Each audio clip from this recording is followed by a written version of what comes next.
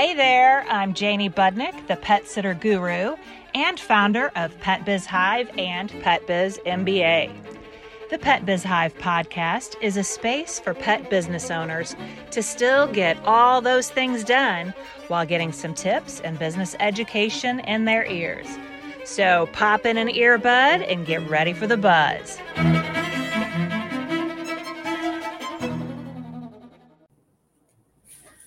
Hey there, guys. This is Janie with another episode of the Pet Biz Hive, and I am super excited. We are at the end of the Texas Pet Sitters Association conference down in Dallas, and so I get the privilege of doing my interview right here in person. So right here with me, I have Kim Tank with Apron Strings Pet Sitting. Yes, Apron Strings Pet Sitting. We're at the end of the conference. We're tired. Our minds are completely blown. It's casual day. I'm in my Def Leppard Motley Crue t-shirt. So getting ready to hop on a plane myself to head to the NAPS conference. So super excited that we can actually do this live together. So welcome, Kim, for probably the few people that don't know who you are, because you're a legend, of course, in the industry. Tell everyone a bit about your own pet business. Well, I've been operating Apron Strings. Exactly. I know. I jumped all over like, clearly we've been having fun. Now. Yeah. Apron Strings Pet Sitting in the San Francisco Bay Area. I started in 1990, although I did it kind of as a hobby sitter before then. And we've been continually running since then. We're one of the oldest ones in the area, if not the oldest. 7 years ago, we moved to the Sierra Foothills, so I do a lot of managing remotely. And we do a little bit of pet sitting up there. But my main service area is in the Concord Walnut Creek area. Which is just pretty incredible because, I mean, you are one of the founding people in the industry. So you've seen it from, every single aspect. And it's funny because we do have such a similar start, both being vet tags, doing it on the side and heading into our own show from there. So, but yeah, you're one of the OGs. Yeah, my career as a vet tech definitely led to my pet sitting. And when I began making more money doing that than working, I realized that there's something this could actually work. This could work. Well, that's kind of how I got started too. It's just getting out there like, wow, this can be an actual business, a legit business. But we could talk forever about all of the transitions over those years of having a family, raising a family while you're doing this, and transitions with technology. And of course, you and I both take full advantage of the technology that we have available to us. We have learned that is very, very important. So of course, I wanted to have you on the podcast today because I am finishing up, you're the grand finale of my series with coaches, consultants in the industry and strategists. And one of the things that you have really become passionate about over the years is HR. And that's not something that a lot of people get passionate about. I agree.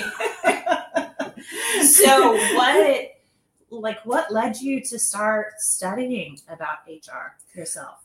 Well, I became fascinated in learning all of the things I needed to learn to run my business. And as a pet sitter, we are often our own HR department of one. Yes, change that hat. Yeah. And being in California, we seem to have, I want to say just the strictest rules, to put it bluntly. If you can do it in California, you can pretty much do it anywhere. And I've managed to have employees in California for almost 26 years now. But we constantly have to keep up with changes. And because I've had employees for so long, I've had a number of people coming to me saying, can you help me? And so in the drive to not only learn for myself, but make sure I'm giving people the proper advice, or at least steering them in the right place if I don't know, it led me to keep digging and digging. And I've attended seminars put on by the state of California and anything I can get my hands on about learning how other people have employees around the country.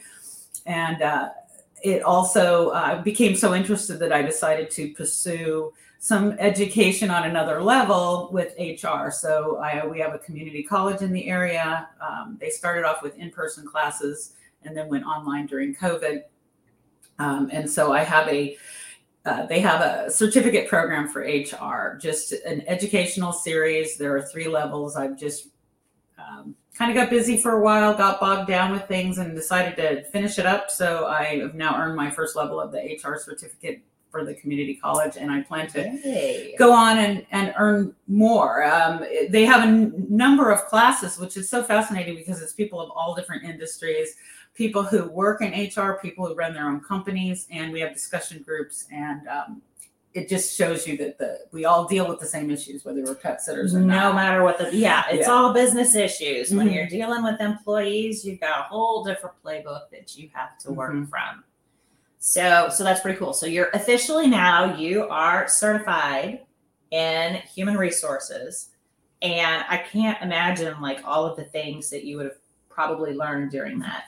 I know so many pet businesses will take a stab in the dark, or they'll make assumptions, or just because someone else told them to do it this way, they do it that way. Very few of us will actually consult a labor attorney because they're freaking expensive. Yes. I have one. It's like $325 an hour. And even if I shoot an email off to him just to answer, he always makes it sound like, I had to research for like 10 hours for this. So yeah, I mean, I can see why it just feels like a huge barrier to people if they can't easily get the information. And sometimes, like even in your own state, everything with HR is very heavily state-based, and it can be hard to navigate some of those websites. Right. And of course, I'm not an employment attorney and never profess to be anything. Disclaimer. Yes, disclaimer. But I can send people in the right direction a lot of times. And one of the things I do is help people ask the right questions. This is what you should research with your state. This is where you should look. I'm trying to memorize all the state departments of labor. I can't even. But I think I know the questions to ask and what you need to be aware of. There are a number of different issues that you want to be clear on before. Yeah, some real stumbling blocks that if you're not prepared for those things. We all like to consider, we're small business, we're small beans. Nobody's going to pay any attention to us until someone does. Exactly. And, it's one thing having a business and choosing your operations and stabbing in the dark, but it's different when you start involving other people, your employees that come in the door, and just the risk that you take on in compliance. That's one thing I've always told everyone. I said, when you're small, when it's just you, if you make mistakes, it only affects you. But once you hire other people, you have a great responsibility to do it right, because you are affecting other people's lives. And something, even a part-time job, a job is a very personal, important thing to a person. And so they need to be treated right, and just for that reason alone. And then there's all the legal aspects. You never know when you could have one person who decides something isn't right and they make some waves for you. Yes. So, and we were talking a little bit before this, about all of the different things that you see people talk about in the forums, and the things that are like, ooh, that's a pink flag, or damn, that's a red flag. We please don't do that, because you are really vocal trying to share the right information with people on the forums. You're always in there, giving the good stuff. There are times when you get an awful lot of pushback. This podcast is not about employees versus ICs, but we are both very clear which line that we stand on, that, in the industry, we just neither one see that there's any way to really do independent contractors legally. So, but we're not talking about that. It's like one of those things where you say the science is decided. But yeah, so the other things that just have to do with employees in particular, one thing I just now thought about is how important employee handbooks are. Yes. So, what did you really learn about that? I consult with so many people that don't have one, or they have one that's been kind of sloppily put together, or maybe it hasn't been reviewed by an attorney first, and or somebody just buys one from somebody else online and doesn't make any corrections. I know there's a lot of state-based stuff you have to worry about. Exactly. And it's your foundation for everything, because when there is an issue that comes up, it should be something where there is an answer in that manual. Now, whether you legally have to have one or not, I don't think you don't, but you should, because it's sooner or later there's going to be an issue, and you'll want to know how you can show the employee your reasoning behind something. It should all be there. Everything about time off and expectations and that sort of thing. And all of your, I call it legalese, that should be in there, as far as harassment and discrimination, and your FMLA, which most of us are smaller companies and don't have to worry about that sort of thing, but it should be there anyway. Because you don't know if you, if it's not, I'm sure you're fine, but it's something that if you've got access to it and you're doing a manual, you might as well just throw it in because there. You never know if you are going to reach that threshold. One day you turn around and, I have 50 employees now, and that sort of thing. So, I have it in mind because it was in the one that my attorney did for me. And it gives you an appreciation for all of that serious stuff you have to keep in mind all the time. So it's good to have one. You can operate without one, but it's, I think it's another way you can show your employees that this is a serious, legitimate business. That you're, that you have standards, and that because we have standards and they have standards that they expect of us. And it's another level of showing that you have legitimacy. Yeah. And that you're all about taking care of your employees. Exactly. That's important. I know, for those that don't have an employee handbook, of course you can find some of the boilerplate things online. Do make sure that you have your attorney review it. It's surprising when your state can make policies that need to be in there. Yes. I discovered that last year that my state added on a policy for, let me remember what it is, domestic violence, that you're required to provide anyone who's a victim of domestic violence 2 weeks. It doesn't have to be paid, but that was something that I discovered had just been passed in the state. And I could just as easily have not even known about that. So that's the important reason to make sure that you're putting it, by somebody who knows what is going on in your state and can make sure that that handbook is compliant. Yes, and it should be reviewed every so often. In fact, mine is due for a review. Yeah. And now my employment attorney retired, so I have to find, who's going to review my manual for me? Yes. So. Well, here's a little side for those of you that have ADP. I don't know if Gusto or anyone else has this, but ADP has an actual HR program that if you sign up for their HR program, they will provide you with a compliant employee manual. So that is pretty cool. And it'll be compliant for your state too. For those of you that don't have one, in the show notes, I'm going to drop the outline from mine just so you get a general idea of the categories, because you do need to have like your dress code. Yeah, you're going to have your drug and alcohol. You're going to have your open door policies. You're going to have harassment policies, all of those kinds of things. A lot of people don't understand sometimes the difference between an employee handbook and a training manual. So you just have to make sure those two are kind of separate documents. It's better to have them separate. Yes, it's too much information. It's all in one. Yeah. Even as it is, my employee handbook is pretty big. And, it can be an evergreen document.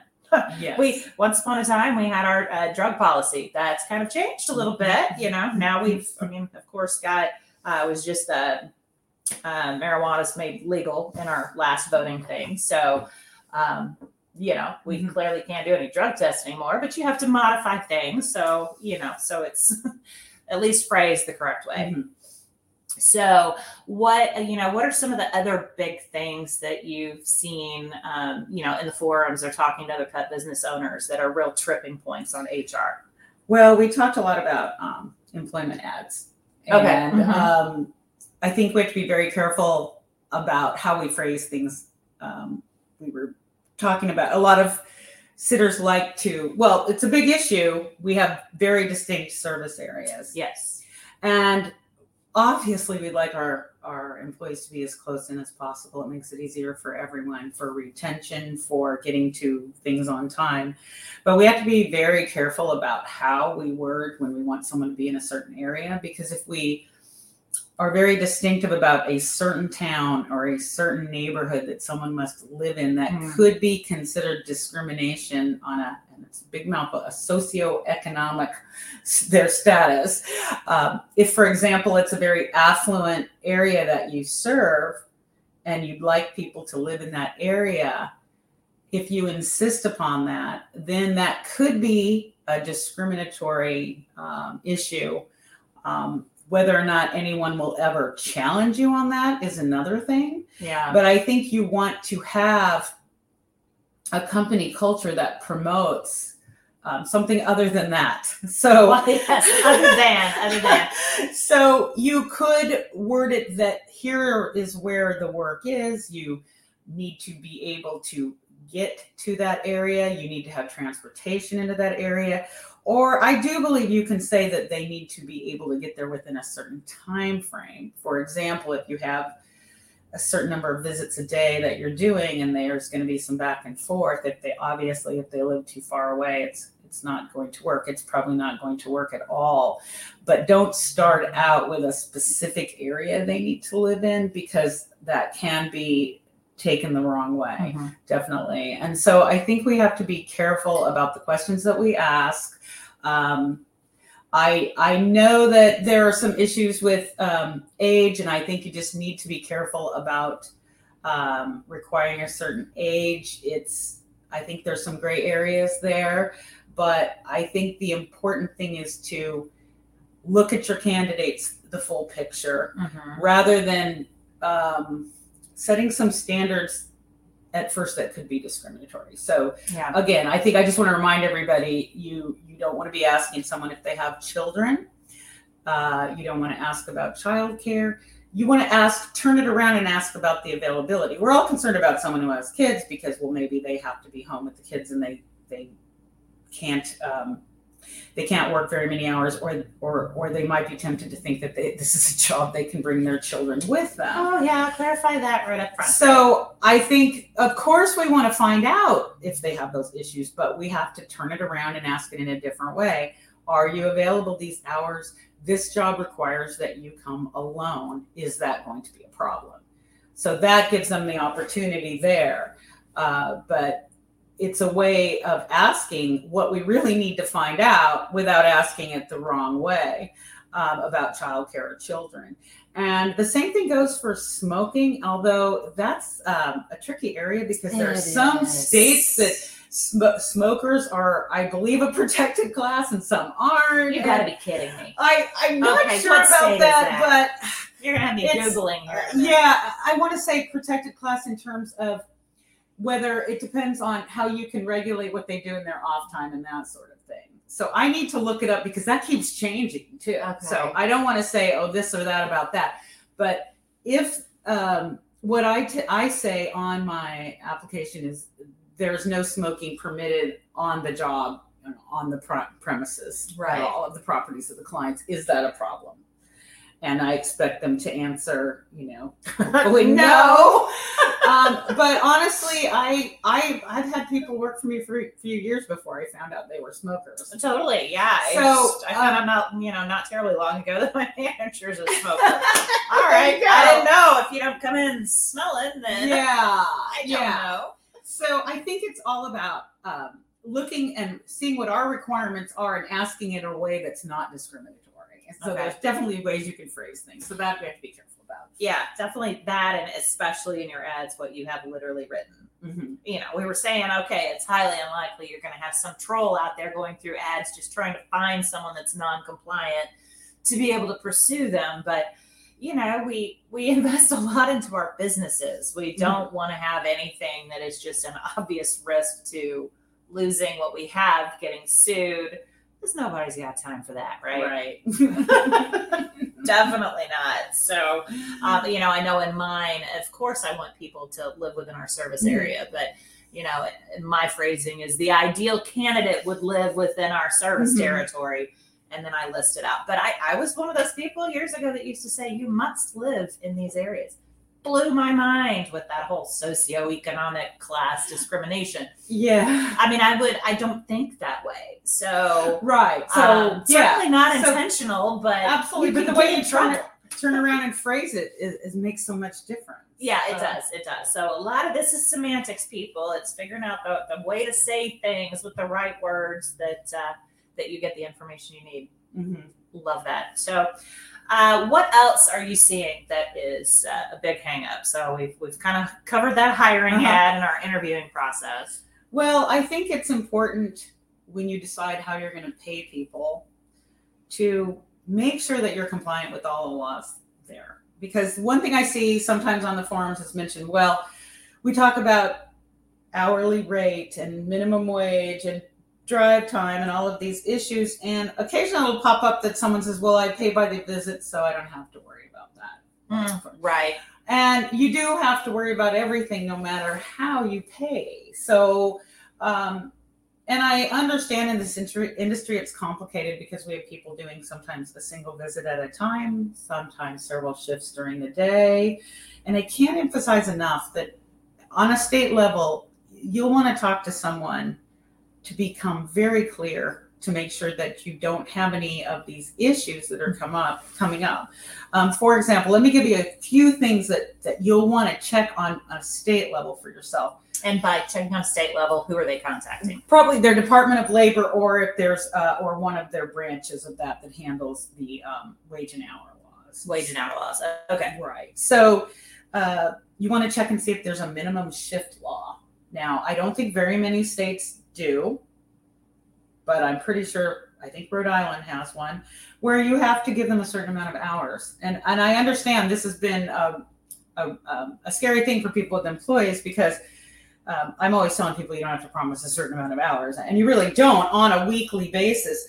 But you could be in a state that says that there's a 2-hour minimum that you have to give them the hour. I think Canada, which, I'm certainly not well versed in Canada, but I believe that Canada has some issues like that. So I'm just throwing it out there to check. Believe it or not, California does not have one. Oh, wow. We're being that. They're nice of them. We do have an issue called reporting time. If someone's planning on working about 4 hours and all the clients cancel, I think I have to pay them for at least 2 hours. I have to pay them for at least half, but it's complicated. So that's not the whole law. Wow. But that's only at the very last minute that if they show up, they have to be paid for a certain amount of minimum shift. comp. Okay. Yes. Okay. California has split shift premium laws, which I don't know if we're the only one out there, but we have that. Again, check your state. Right. I think it's probably just California, where they work some hours in the morning and they have a long break and they work some hours in the evening. Then there's extra compensation that has to come but it's complicated. And I won't even go into that about how the different levels of pay affect whether or not you have to pay them for the minimum of 1 hour minimum wage or not. Oh my goodness. You California people that are listening, just call Kim. I know, just call Kim. It's so complicated. Honestly, I don't think that there is going to be anyone in the industry that's going to be able to help you on that issue like Kim.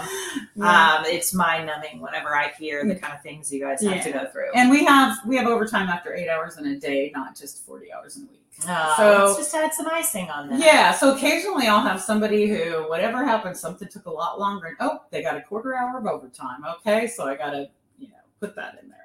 So most people it's over 40 hours, but I'm sure there are plenty of pet sitters, and that brings up the overnight issue, of course, which I'm not going to fully go into since I don't even do them. But so overnights, it's a pretty much federal thing. You got to pay the minimum wage for all the hours that they're working. Now, people say, well, there's exceptions. Yeah, there's exceptions if they're doing 24-hour care and they're in the home for 24 hours. Then you are allowed to deduct 8 hours of sleep time if there are no interruptions. I could be wrong about that, but I think... Ooh, I could actually come in and say something myself. Fact sheet 22, people. So that is actually something that I researched quite a bit.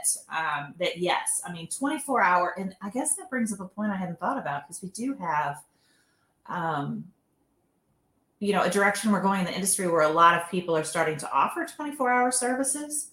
So, that puts you, I mean, of course, fact sheet 22 was kind of created for a lot of the in-home services, the nursing care, home health kind of people. And so 24-hour care, if somebody's providing 24-hour care and kind of doing the live-in from that person's house, I wonder if that would qualify. But fact sheet 22 does say that they have to have at least 5 hours of uninterrupted sleep. I wasn't sure. Yes, I think it is 5 hours of uninterrupted. Yeah. Oh, yeah. I've read that thing so many times because I kept going back to my labor attorney, like, is there any way we can get around this? And then there was actually a little committee. Was that in 2020 that we started that? Oh, were you on that one too? Yeah, I don't know what's happened with that. Oh, yeah, I got the information. Okay, well, sorry. We're having a side conversation here. We'll fill you guys in on what we're talking about. So there were some really amazing pet businesses that all got together that was so concerned about this that they were willing to go on a federal level to the Federal Department of Labor to see if we could have a ruling for our industry, excluding us from having to pay hourly for sleep time. And just amazing group of people. I mean, I don't want to miss someone, so I don't want to start naming names, but going back and forth with an attorney who was willing to donate some of their time to help us do this. And they wrote up, it's not called a proposal. I forgot what that document was called. A petition. I think it was a petition to the Federal Department of Labor with just a lot of great information in there, trying to make it happen for all of us. And they did get report back from the Department of Labor that, they weren't willing to address the issue. So really frustrating on that level. But what I can also say is that your state can override that information also. So it's something that, I would probably recommend if you guys are really passionate about it. Some of you can get together and go to your state representatives to see if anything can be adjusted based on an I'm one of your constituents level. Right. So yeah, I was going to do that. It was disappointing that the federal government wasn't willing to look at it. I guess they still think our industry is kind of small beans, but one of the main arguments was that it really is a detriment to labor and employment because it is promoting the companies out there that are not paying full minimum wage overnight, and the employees are the ones that are suffering. So therefore, the employers who are trying to actually be compliant, we don't have any ability to protect our employees. Right, and we also expressed an interest that we want to have legitimate employees, and yes, that it's so difficult in some areas to be able to charge what we need to charge to actually pay them, that it's promoting the use of some people going back to contractors, and we want to have employees, want to have that full control.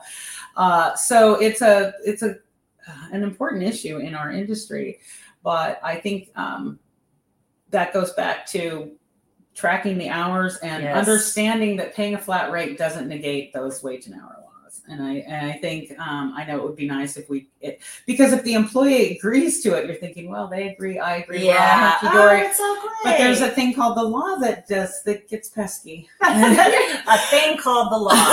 Well, and that's an argument that I've heard from some really large companies too. Is my people really love doing overnights because they sleep, they make the extra money.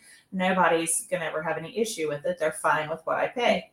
And, that's how I went along with it also for quite a long period of time. It was an agreement. The college students that I had loved making that extra money at night. It was super easy for them. So they're never going to complain, right? But it takes one person who realizes, oh, legally I'm supposed to be paid hourly for that, and I'm not. They go to the Department of Labor and you're screwed. Yes. And this is going to bring back to another topic when I was talking about the various ways you pay and how it all matters, whether you're paying flat rate or hourly for anything. Because if you have a claim like that, they're going to come to you for your records, the time records of when the person worked.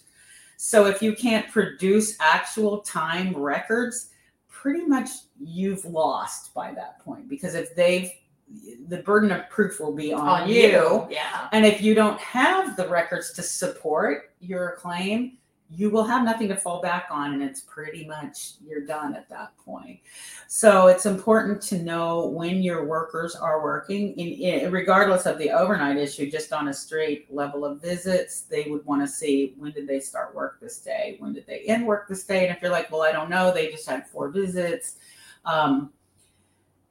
then you will have no way to prove your side if you have an issue. Yeah. So, I mean, understand, people, the Department of Labor is not there for you. They are there for your employees. Right. So like you said, it's the burden of proof is on you. And other industries, it's the standard in most industries to track time of the workers and to keep these records. So just because we're different on how we operate is not a free pass to avoid all of that. So yes, we have to keep track of when people are working, and we do have to compensate for drive time. I know that a lot of people get confused about mileage and drive time. Yeah, they really do. They do, and they're like, "Well, why do I have to do for both? Isn't that double?" No, one is paying for the time. And one is reimbursing for expenses. So like if someone went to the store for you, you're going to pay them for the time to go to the store, and you're going to pay them for the dog food that they bought for you. So that's how I look at it. One's time, one's a reimbursement. So if they're working a shift with a cluster of visits, they have to be paid for the whole time they're out. Now, if you want, you can pay them less for the drive time as long as it's minimum wage. But I don't know why you would want to go through that mess of figuring out that for every hour that they work. I set an hourly rate, and they track it from when they start work to when they end work. And that is their hourly rate, whether they're in a car or whether they're at someone's house, because you're required to get from point A to point B. It's not time they can use for personal stuff. It's not a break. Right. They're driving their vehicle. That is part of our job. Even though we are pet care professionals, we drive. Right. I mean, or walk or whatever. The transportation portion is every bit as part of their workday as the actual pet care. So it has to be compensated for it. We're in control of their time. And you have yours built in as hourly. Yes. Whereas I do mine as piece, and I see that that's probably the bigger conversation of not paying drive time, because as long as it's included, right, and you're meeting at least minimum wage standards, which is a lot easier than in some states than others. But in California, with that $15.50 being the minimum, and it's higher in some counties. I'm lucky here that we do. There's a greater motivation to really track that time, because we're at the point where an extra 10 minutes in traffic or 15 minutes could actually maybe drop us below if we're not careful. Where some of the states where it's $7.25 and they're probably making quite a bit more, than a little variation here is not going to affect minimum wage as much as it might in another state where it's double. Yeah. So, those of you that are per piece, just kind of run your numbers through that scenario. In my case, I'll just give you an example with mine. Missouri is $12 an hour. That's our minimum wage as of January 1st.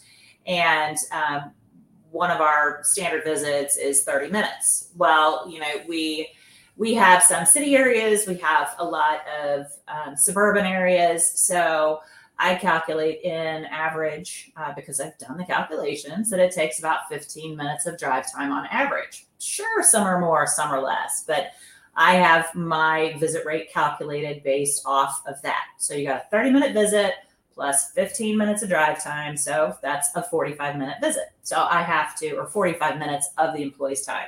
So at $12 for minimum wage, that means I have to pay a minimum of $9 to them per piece for that visit. But if you are right there at minimum wage and that's close to what you're paying, you have to compensate for mileage. Because yes, if, let's say you have that one rando person that goes to the Department of Labor and they start auditing you, you are required to make sure that they are compensated for the wear and tear on their vehicles. Mm-hmm. And it has to be above and beyond minimum wage. So, like you said, if you are in a state that is at the federal minimum wage and you're paying people, $12 for a visit, clearly you're compensating enough to cover minimum wage and the wear and tear on their vehicles. But, those of you that are paying, per piece where it's close to minimum, you got to make sure you put mileage on top of it. Absolutely. Because I go back to several years ago, there was some Domino's ruling where the drivers challenged the company because they were making minimum wage, but they were driving their vehicles and they were spending money on gas and wear and tear on their cars. So if you look at their expenses to perform their job, which is something when you drive to an office, you don't have any expenses working in an office for 8 hours, but we're asking our people to, drive their cars, put gas in their cars. So if that amount each hour drops them below minimum wage, then that's a violation. You're not paying the minimum wage. So for us, because we pay just above minimum wage, we are required to pay the mileage, but of course there are some advantages to paying the mileage separately. If you have an accountable plan, if there are proper records kept. Yes. So it's not like, well, I'm just going to pay them 5 miles a visit. I'm going to call that good and say we're going to do a mileage reimbursement. Your employees track their miles, and then if they submit them to you in the proper form and you reimburse them, then you have you're sure that you have properly paid them per hour and their mileage. So again, drive time is included in their hourly rate, and then they have mileage on top of that. Mm-hmm. So we do that. There are tax benefits to paying the reimbursement separately, because if it's a reimbursement, like paying for the dog food. Now, if somebody goes to the store and spends $5 on dog food, you're paying them $5 back. Same thing with the mileage. Because it's incredibly difficult to track someone's actual wear and tear and actual gas expenses, because we know that's all over the place, the federal government has set a rate. Now, some states require you, I believe, to pay the full federal rate, and some you can make adjustments downward on that. I think the majority allow you to choose. So in California, I was told that it has to meet their expenses, so it needs to be like close to it, and I'm like, I don't know what that means on a legal level, so I'm just going to use the federal rate, because I also want to maximize the amount of money I can put in their pocket that is not taxable. Now, anything over and above the federal rate is going to be taxable. Right. They only allow it right now at 65.5 cents. They only allow it up that to 65.5 cents per mile to be paid as a reimbursement and not taxable. I don't want to pay them any more than that. Anyway, it's a lot. It adds up. Yeah, that would add up quickly. It does add up. We don't. So, on the flip side of that, we, because of course with mileage, you can choose in most states what you're wanting to pay them. And we do kind of base ours. I went into the federal website and I saw what they do for reimbursements at the state level. And it was only 29 cents. So federal employees that are driving their own vehicles get reimbursed a lower amount. So I'm like, well, look at that. So that's kind of some justification right there. So I'm like, okay, I'm going to start with y'all's level and go from there. So, in our case, we do that because, of course, I'm not responsible if somebody decides to drive a Tahoe versus something that like a little EV car. But it's another way to make it an excellent incentive if you have to send them farther out. Yes. So for me, it's built into their hourly. They're spending more time on the road. That's more time on the clock, and it's more miles when they submit their miles. So they are. I feel it's taken away the guilt of asking them to go someplace that's farther out. That's true. Because they are automatically, the way we do it, they're automatically compensated for that. And there are tax benefits. Rather than, again, you can build it into their rate, but you can get a tax break if you don't and you do it right. So it allows me to give them more money that's not taxable. And in California now, every state is different with the way they figure their workers' comp. But for me, it is not added into my wage total for workers' comp. So I'm paying only on the wages, but not on the mileage. So it's definite incentives to separate. Oh, yeah. I mean, payroll taxes, workers' comp for us. And then on their end, they're not paying any taxes on it either. Right. So it's cash in pocket. So I know that my base is not a lot over minimum wage, but by the time they get their mileage, it's tacked on quite a bit per hour. I wish it's just been a little bit slow. So when it's slower, I tend to have people having to drive farther because I can't cluster visits as well. I don't have as many people working, but it has really allowed them to take home some more money, and I feel good about it. I'm not getting complaints about needing more money, and good. And I started doing mileage reimbursement January 1st of 2022 because of the increase in gas and just trying to figure out how I can balance it out better. And so I chose to do that because it felt a lot more tangible. It was the tax benefits on both ends. They could see it on their pay stub that now they're getting that extra.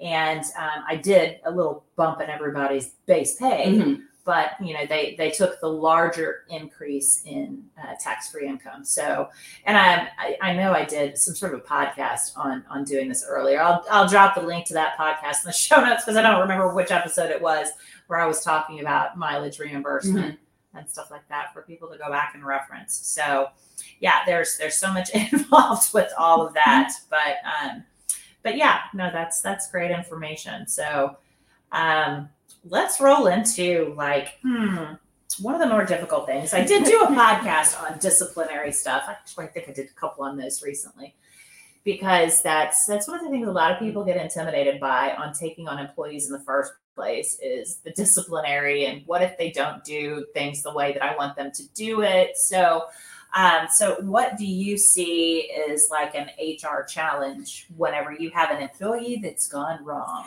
Well, I think the first thing to do is make the expectations really clear. If you have some deal breakers that you feel are going to mean automatic termination, I think that needs to be spelled out in your manual. Yes. And it needs to be emphasized during the training process. And of course, one of the reasons we love having employees is because we can have a thorough training process and expectations that they should live up to. And these should be emphasized constantly during the training. If after a certain time we are seeing some little cracks in the system, things aren't quite getting done as we like. Well, first of all, let me go back to two is that another great thing about having employees is our ability to monitor them and see what's going on. And I like to, when I first start off an employee, we like to have someone come in after them. And so they're not doing all the visits in a certain assignment. Not that anybody ever does with us.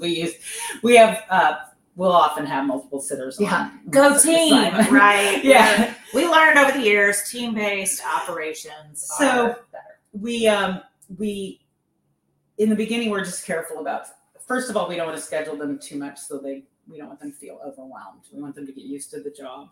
And secondly, we like to have eyes on their work. And so we like to have someone coming in afterwards, maybe doing the last visit of a certain client, just to make sure everything was in order. Right. And as hard as we try, it doesn't, mistakes just cannot be prevented in this industry. And little things are going to go wrong. And hopefully you have understanding clients and you have a good system for dealing with complaints where you're actively listening to your clients and understanding. But if you have someone with an issue, the first thing to do is, talk to them about it. And if it continues, then you want to document that you talk to them about it. You want to keep records on your discussions with your people. So, and a little caveat here of something that I've learned over the years working with employees. Those are not texting conversations, people. So, I know most of us have not been managers in previous lives, and confrontation it's difficult for anyone. And you just have to have those conversations in person. So if you have an employee that has, broken a policy procedure, something like that, whether, big, little, Do the conversation first. There are times you have to make the decision. Mm-hmm. Is this a face-to-face disciplinary conversation that we need to have? You being able to connect to that person either by voice so they can hear you. There's nothing misconstrued in text or email. And then, like you said, document. That's what we do in our software program. We have those conversations, and then we send them a follow-up email through the system saying, okay, here's the issue.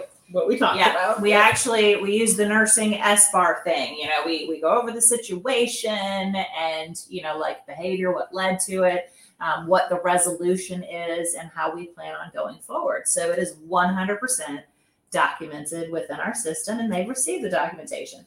Because we don't live in an environment where, okay, come on into the office and we're going to sit down here and have counseling and we're going to write up our paper and you're going to sign it. That's not something that we can go through in our industry, right? For most of us, right? So yeah, I think document. Yes, I need to have a series if we're going to decide how many warnings we're going to have, a step-by-step process. And that is something to put in your employee handbook. Disciplinary procedures, like, do you have level 1 infarctions? I hate that word. Infractions. No, an infarction is a heart attack. Wow. Okay. Wrong term. You can tell I'm a cardiac nurse because I just used the wrong damn term. Okay. Infractions. Yes. So, if you've got something that's minor, but how many times do you allow them to screw up on that same thing? And what is a major immediate termination issue? Because we just have to have those outlined. Mm-hmm. We don't want people to be surprised. Right. And that's the whole thing about keeping track, documenting this, because if you have someone who has been told they're doing a great job, and then all of a sudden, your work's just not good enough. We have to let you go. So that's going to trigger something in them to at least be surprised, if nothing else. Yes. And you don't want, yes, I know we talk about at-will states and you can fire anybody for any reason that's not discriminatory. Right. However, if you want things to go smoothly, there needs to be a process so this person is not blindsided, that they have been given the opportunity to improve. Yeah. That's very important, because if they've never been given the opportunity, I think that really is unfair. That's just freaking rude. Yeah. It's terrible. So I had that with one of the vet clinics I worked at. I was just fired not knowing anything. And it was heartbreaking.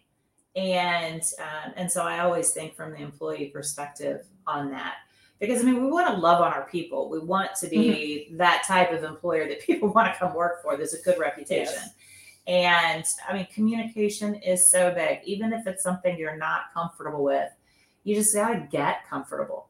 You want to make sure that if you get to that termination conversation, it is no surprise to them.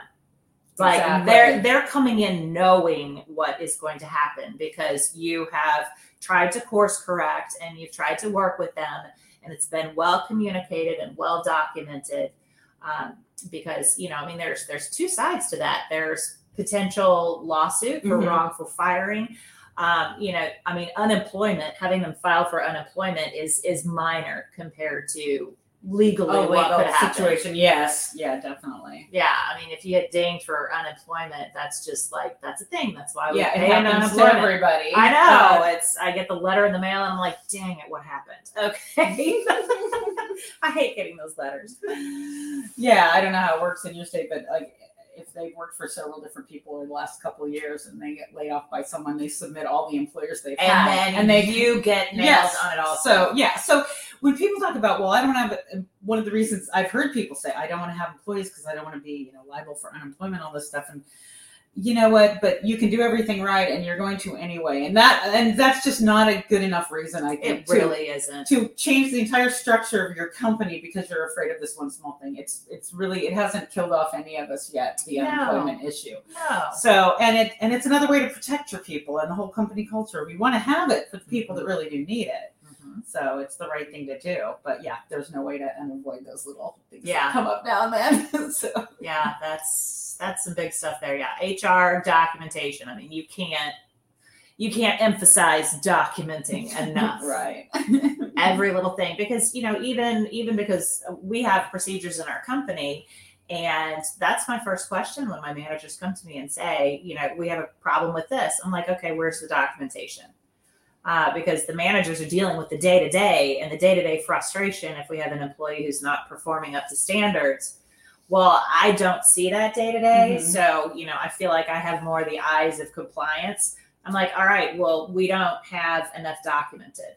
So, we run into that problem ourselves. Mm. Sometimes it's hard to stop in the moment and make sure that any of those course corrections are documented. But just always do that with those. And please, dear Lord, make sure you do it with integrity and with some grace, and do it verbally or in person, because that's huge for people. Our to feel like are so important. Yes. Whenever there's any kind of conflict, and I believe that with clients too. Mm-hmm. When there is an issue, a real issue, we want to be able to express the level of care and concern we have, but along with the firmness of the problem. So yes.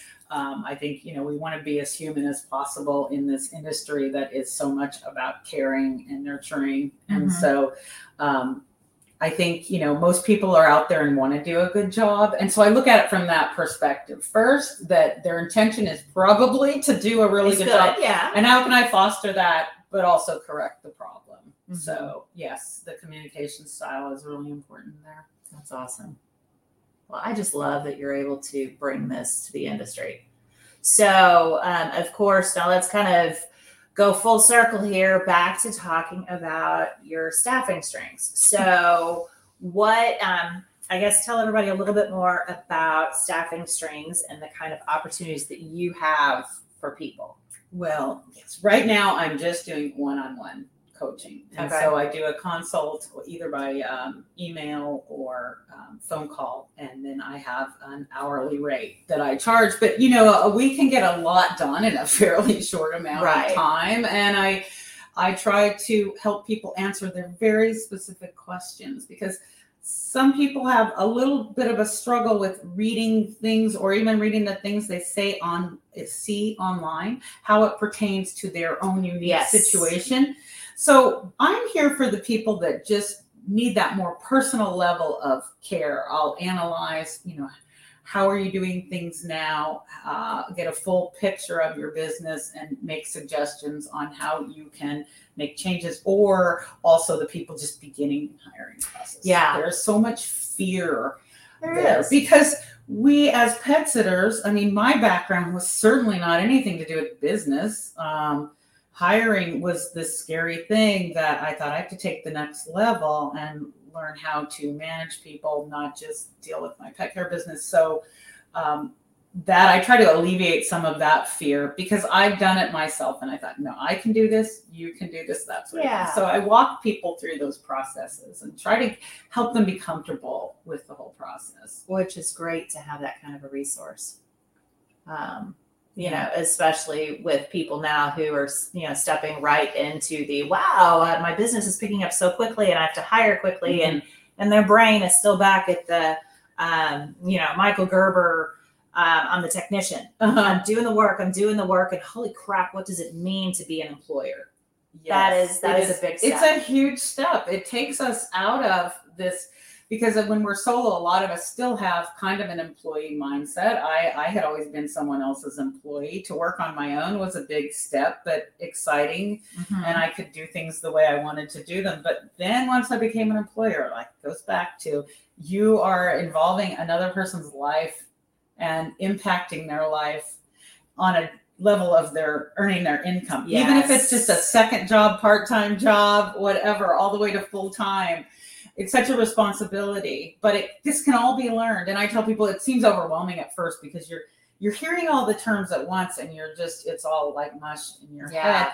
But I tell them, the more you hear these terms, when one thing starts to make sense, then the next thing's going to make sense. And then it all comes together and it doesn't seem so big and scary after all. That's true. Yeah. Once you get started, it takes that first step. Mm-hmm. Totally doable.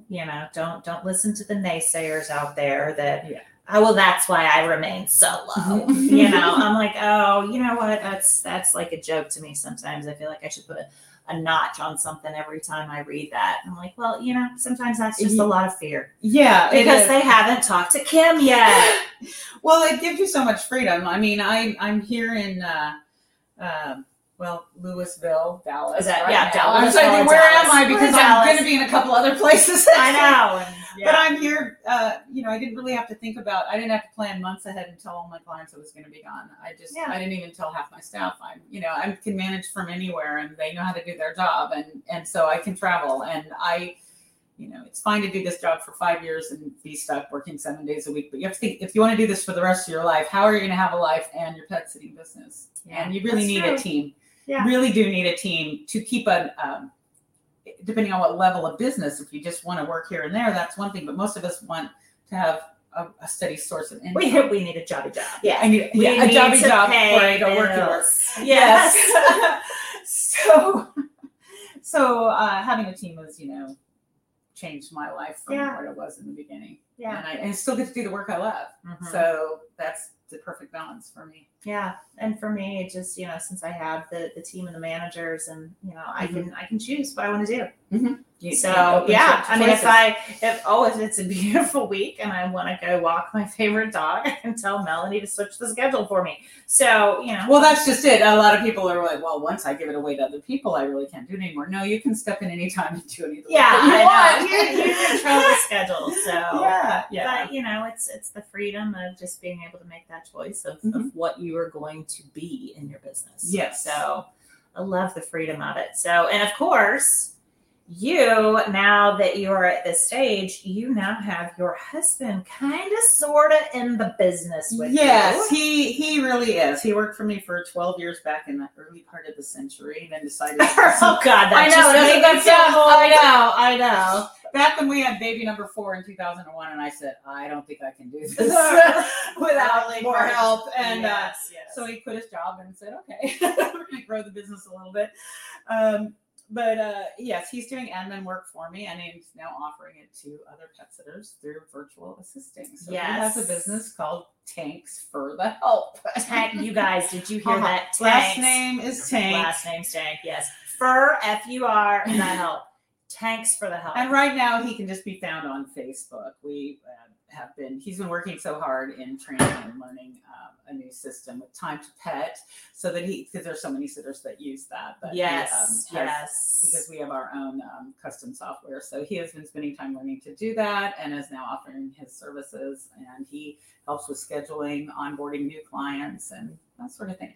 That is pretty awesome. So he's more of a technical kind of VA, because he is familiar now with Time to Pet, can learn other programs. So that's definitely that technical VA space. Anybody that has a specific ability in the software. So, and that's huge with the client onboarding. Some of those real things that are very time consuming, especially for the small business owners, the solos, the people who are still out in the field with teams. There's just not enough hours in the day. Right. He's very thorough. I mean, he does our client onboarding. I love it since he came back on board. Yay! So yeah. That's awesome. Well, I will definitely drop his links down there too, so people can get a hold of him. But so we're on video for some people here, and I just realized it's 11:12, and we are in my hotel room, and we were supposed to check out 12 minutes ago. I think I just heard housekeeping at the door. So thank you, Kim. I appreciate you so much. And guys, conferences, getting the opportunity to see people is invaluable. Hugging these necks over this weekend has been amazing. Don't discount the value of conferences and getting together with other people in person. Yes, nothing like it. Oh my gosh. I love it. So, all right, guys. And this coming weekend, I'm going to be in Naps in New Orleans. So, keep posted. I'm going to have a little overview of my spring conference season pretty soon. So, all right, we'll talk soon.